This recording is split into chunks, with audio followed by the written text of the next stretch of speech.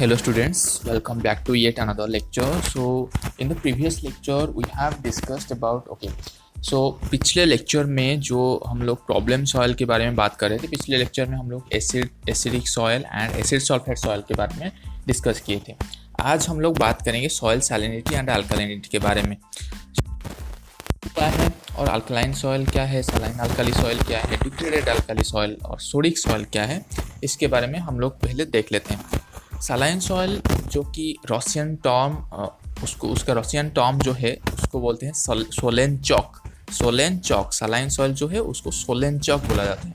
इसका electrical conductivity जो है, salinity generally measured by electrical conductivity and इसका इलेक्ट्रिकल कंडक्टिविटी सलाइन सॉइल का greater than 4 decisiemens per metre और 0.4 साइमन पर मीटर और 4 मिलीमोल्स पर सेंटीमीटर है। Okay, millimoles per centimetre is equal to decisiemens per metre. सो जो saline soil है उसका जो electrical then 4 decisiemens per metre और 4 मिलीमोल्स पर सेंटीमीटर है। उसका एक्सचेंजेबल सोडियम परसेंटेज जो है लेस देन 15 है। पीएच सलाइन सॉइल का लेस देन 8.5 रहता है and formally it was called as white alkali. इसका जो रशियन टर्म है सोलेन चॉक है और इसको व्हाइट अल्काली भी बोला जाता है by like Russian scientist because surface crossed of white salt. Because जो सलाइन सॉइल होता है उसमें जो सॉल्ट रहता है वो वाइटिश रहता है और उसका जो सरफेस रहता है वाइट कलर का रहता है जनरली, तो उसको व्हाइट अल्काली बोला जाता है। एंड रशियन साइंटिस्ट ने उसको बोले हैं सोलेन चॉक। इसका जो ईसी है greater than 4 decisiemens per metre है और इसका जो ईएसपी है लेस देन 15 है। पीएच जो है लेस देन 8.5 है। Then alkali soil, what is alkali soil और सोडिक सॉइल और non saline alkali soil? The Russian term was is solonetz, SOLENETZ, solonetz. Okay, saline soil को क्या बोले थे Russian? Solonchak. Alkali soil को क्या बोले हैं? सोलेनेट्ज। देन इसका ईसी जो है, इलेक्ट्रिकल कंडक्टिविटी जो है, इसका less than 4 decisiemens per metre रहता है। ईएसपी जो है एक्सचेंजेबल सोडियम परसेंटेज, इसका हाई रहता है, ग्रेटर देन 15 रहता है। पीएच जो है 8.5 to 10 रहता है। Formally called black alkali because क्या होता है जब अल्काली सॉइल में सॉइल जो है डिस्पर्स्ड हो जाता है, अगर ऑर्गेनिक कंटेंट वहाँ पे रहता है तो वो क्या होता है ब्लैक कलर का एक लुक देता है जो अल्काली सॉइल होता है उसको, तो उसको बोलते हैं अल्काली सॉइल और ब्लैक अल्काली सॉइल और डिग्रेडेड अल्काली और sodic soil. Then what is saline alkali soil? उसका कैरेक्टरिस्टिक्स क्या है? सलाइन अल्काली सॉइल का ईसी जो है electrical conductivity greater than 4 decisiemens per metre रहता है।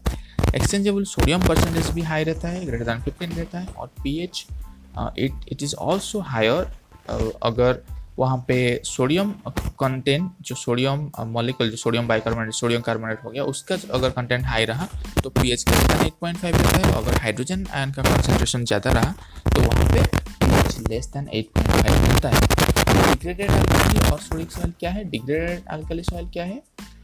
यहाँ पे जो है जो सोडियम हाइड्रोक्साइड है वो एक्चुअली यहाँ पे लीच आउट हो जाता है। तो alkali soil and degraded means इसका जो एसिडिटी है, मतलब वहाँ पे सोडियम आयन रहता है लेकिन इसका जो पीएच है वो लेस रहता है।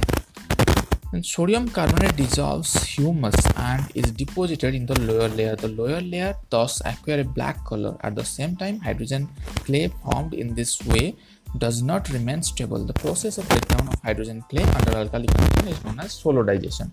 Solidization क्या होता है? जो ऑर्गेनिक जब ह्यूमस रहता है सॉइल में और जहाँ पे सोडियम कार्बोनेट रहता है तो हाइड्रोजन जो क्ले में रहता है वो डिजॉल्व हो जाता है, वो ब्रेक डाउन हो जाता है। हाइड्रोजन क्ले जो कॉम्प्लेक्स रहता है वो ब्रेक डाउन हो जाता है अंडर अल्काली कंडीशन, तो उसको बोलते हैं solodization. So what is the extent of this saline soil in India? Saline alkali soil that is around 7 million hectare in India comes under saline and alkali soil or salt affected soil. Saline dominant electrical conductivity वो high क्यों रहता है? क्योंकि यहाँ पे exchangeable जो salt है ज़्यादा रहता है in saline soil and alkali soil. जो इलेक्ट्रिकल कंडक्टिविटी है वो एक्सचेंजेबल सॉल्ट, जो सोल्यूशन में जो सॉल्ट रहता है उसको क्वांटिफाई करता है। तो सलाइन सॉइल में जो कि मतलब एक्सचेंजेबल सॉल्ट जो है वो हाई रहता है, तो इसीलिए उसका ईसी जो है हाई रहता है, इलेक्ट्रिकल कंडक्टिविटी हाई रहता है। तो इसको जो क्या बोलते हैं, those by those characterized by those inorganic chemical that one more soluble than gypsum which has a solubility this much. Okay, among many salts the dominant anions, बहुत सारे salts रहते हैं saline soil में, डोमिनेंट उसमें से क्या क्या रहता है, जो कि chloride and sulphate cation, chloride and sulphate of sodium, calcium and magnesium. Okay, जो सलाइन सॉइल रहता है वहाँ पे chloride and sulphate of sodium, calcium and magnesium रहता है. सोर्सेज ऑफ सॉल्युबल सॉल्ट, क्या क्या सोर्स है, कैसे सलाइन सॉल्ट डेवलप होता है, क्या क्या सोर्स है सलाइनिटी डेवलपमेंट होने का. एक तो है प्राइमरी मिनरल और पेरेंट मटेरियल जो है, अगर सलाइन पेरेंट मटेरियल होगा तो फिर वहाँ पे जो है सलाइनिटी सॉइल डेवलप करेगा, सलाइन सॉइल डेवलप करेगा. देन अगर इरिगेशन वाटर में अगर ज़्यादा कंटेंट ऑफ लाइक सॉल्ट रहा तो फिर वहाँ पे सलाइनिटी डेवलप होता है. Then aridity and semi arid climate, arid and semi arid climate में क्या होता है, जो बेसिस है और सरफेस लेयर में वो लीच आउट नहीं हो पाता है, तो वहाँ पे इरिगेशन इतना नहीं होता है. लेकिन जो एसिडिक सॉइल कहाँ पे डेवलप होता है, जहाँ पे ह्यूमिडिटी बहुत ज़्यादा है और वहाँ पे जो है रेनफॉल बहुत भी रहता है, और वहाँ पे क्या होता है, बेस कैटायन, जो बेसिक कैटायन है वो लीच आउट हो जाता है, तो फिर एसिडिक पोर्शन जो है अपर सरफेस में रह जाता है. लेकिन एरिड कंडीशन में और सेमी एरिड कंडीशन में क्या होता है, इसका अपोजिट होता है. वहाँ पे क्या होता है, बेसिक कैटायन लीच आउट नहीं हो पाता है, और जो कैपिलरी एक्शन होता है अंदर से ग्राउंड वाटर से भी सॉल्ट को जाके सरफेस लेयर में डिपोजिट हो जाता है. इस तरह सैलिनिटी सॉइल डेवलप होता है. ग्राउंड वाटर अगर हम ज़्यादा अपटेक करते हैं तो फिर वहाँ से जैसे कि सॉइल में बहुत सारे मिनरल्स रहता है, सॉल्ट्स रहता है, तो वो अपटेक होके फिर सरफेस लेवल में सैलिनिटी डेवलप करते हैं.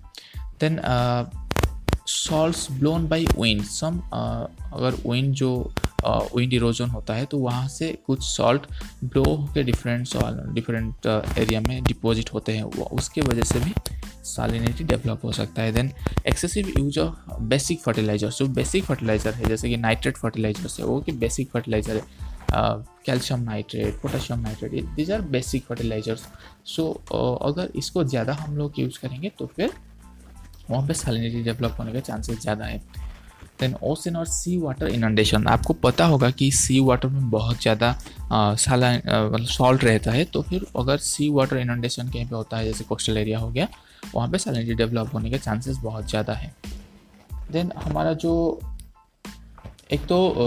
जो characteristics between like saline soil, non saline alkali soil and degraded alkali soil, जैसे कि कंटेंट इन सॉइल में क्या होता है, सलाइन सॉइल में एक्सेस सॉल्युबल सॉल्ट रहता है, नॉन सलाइन अल्काली सॉइल में एक्सेस सोडियम रहता है, सलाइन अल्काली सॉइल में content both sodium as well as soluble salts, degraded alkali जो रहता है हाइड्रोजन इन अपर लेयर रहता है एंड सोडियम जो है वो लोअर लेयर में रहता है, क्योंकि डिग्रेडेड अल्काली सॉइल में वो लीच आउट हो जाता है sodium. Then exchangeable calcium and sodium का स्टेटस जो है, एक्सचेंजेबल कैल्शियम रहता है सलाइन सॉइल में, नॉन सलाइन अल्काली में एक्सचेंजेबल सोडियम रहता है.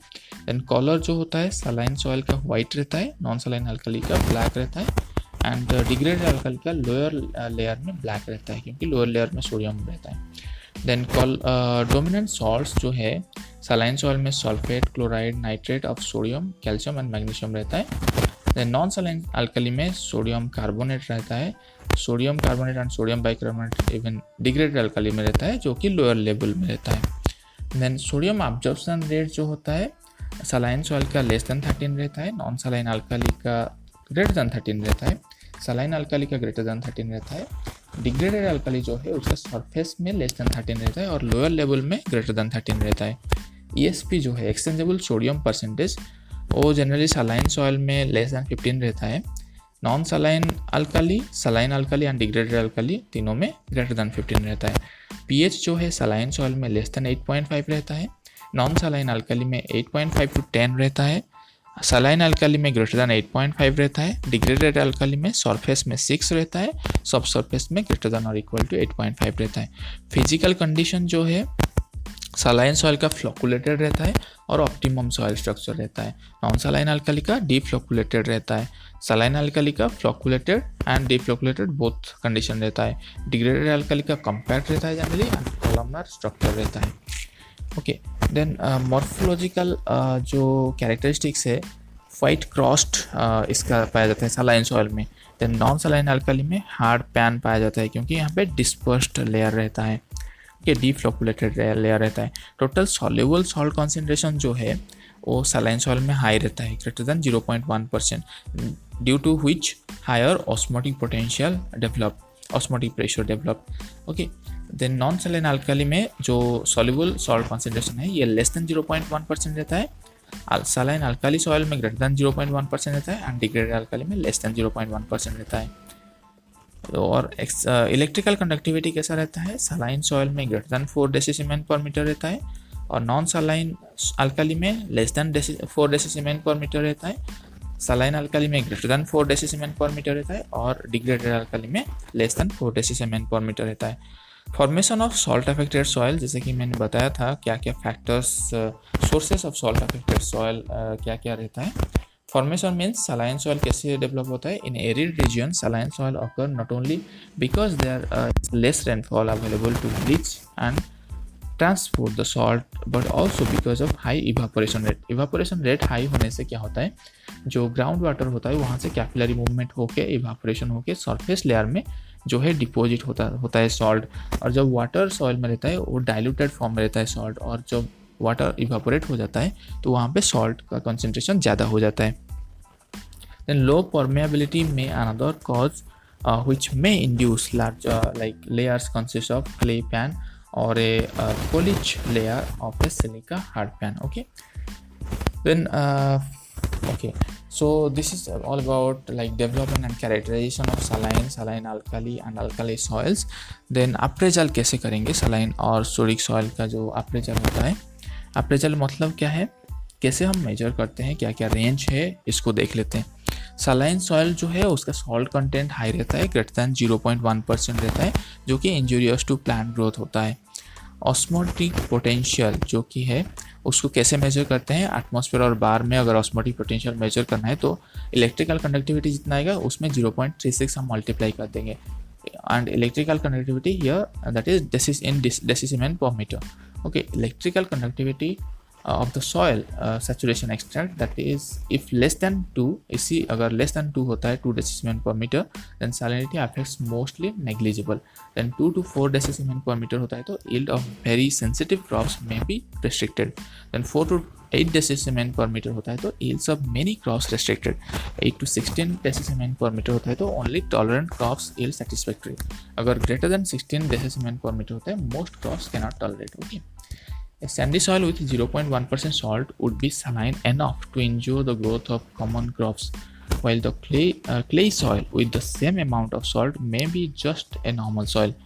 क्यों ऐसा होता है, सैंडी सॉइल में अगर जितना जो सैलिनिटी रहता है वो ज़्यादा अफेक्ट कर पाता है जो क्रॉप होता है उसके ऊपर, लेकिन क्ले सॉइल में क्यों इतना, मतलब उसी कंसेंट्रेशन में क्यों कम जो इफेक्ट है वो नेग्लिजिबल है, क्योंकि क्ले सॉइल का जो सरफेस एरिया है बहुत हाई है, उसका रिएक्शन है और बाइंडिंग कैपेसिटी जो है वो बहुत ज़्यादा हाई है, इसलिए उसका जो इफेक्ट है नेग्लिजिबल है। सोडियम अब्जॉर्प्शन रेशियो क्या होता है, सोडियम का concentration divided by square root of calcium plus magnesium divided by 2, ये हो गया sodium absorption rate. Then what is calcareous soil, calcareous soil क्या होता है, zonal soil of arid region containing sufficient lime shows alkali pH due to hydrolysis of lime forming hydroxy OH minus and HCO3 minus, okay. Calcareous soil क्या होता है, जब एक zonal criteria है जहाँ पे कैल्साइट ज़्यादा है, कैल्शियम लाइम ज़्यादा है, कैल्शियम कार्बोनेट जो है वो अगर ज़्यादा है तो वहाँ पे कैल्केरियस सॉइल डेवलप होता है। The carbonates of calcium and magnesium participate directly in some reaction controlling the solubility of phosphate and iron. The availability of iron reduces by the following chemical reaction, okay. जो chemical reaction यहाँ पे मैं describe नहीं कर रहा हूँ, क्योंकि जो हम लोग calcareous soil में क्या होता है, जनरली कैल्शियम कार्बोनेट रहता है तो वो क्या है solubility reduce करता है फॉस्फोरस और आयरन एंड एल्यूमिनियम का। Then soil high in lime are frequently productive for many ordinary field crops, including most forage crops like corn, cotton, sugar beet, potato, tomato, etc. Then what is the problem of salt affected soil? Salt affected soil होने से problems क्या रहता है, saline soil में generally poor water and nutrient availability रहता है। Water and nutrient availability जो है होता है सलाइन सॉइल में पुअर रहता है, क्योंकि जो सॉल्ट रहता है सलाइन सॉइल में वो ऑस्मोटिक प्रेशर को, ऑस्मोटिक पोटेंशियल जो है उसको रिड्यूस करता है। Okay, and nutrient availability case में भी अगर फॉस्फोरस आप देखोगे तो वो कैल्शियम फॉस्फेट, मैग्नीशियम फॉस्फेट बन जाता है, तो वो कम अवेलेबल रहता है। और iron, aluminium, iron, zinc, manganese, ये सब का डेफिशिएंसी भी दिखाई देता है।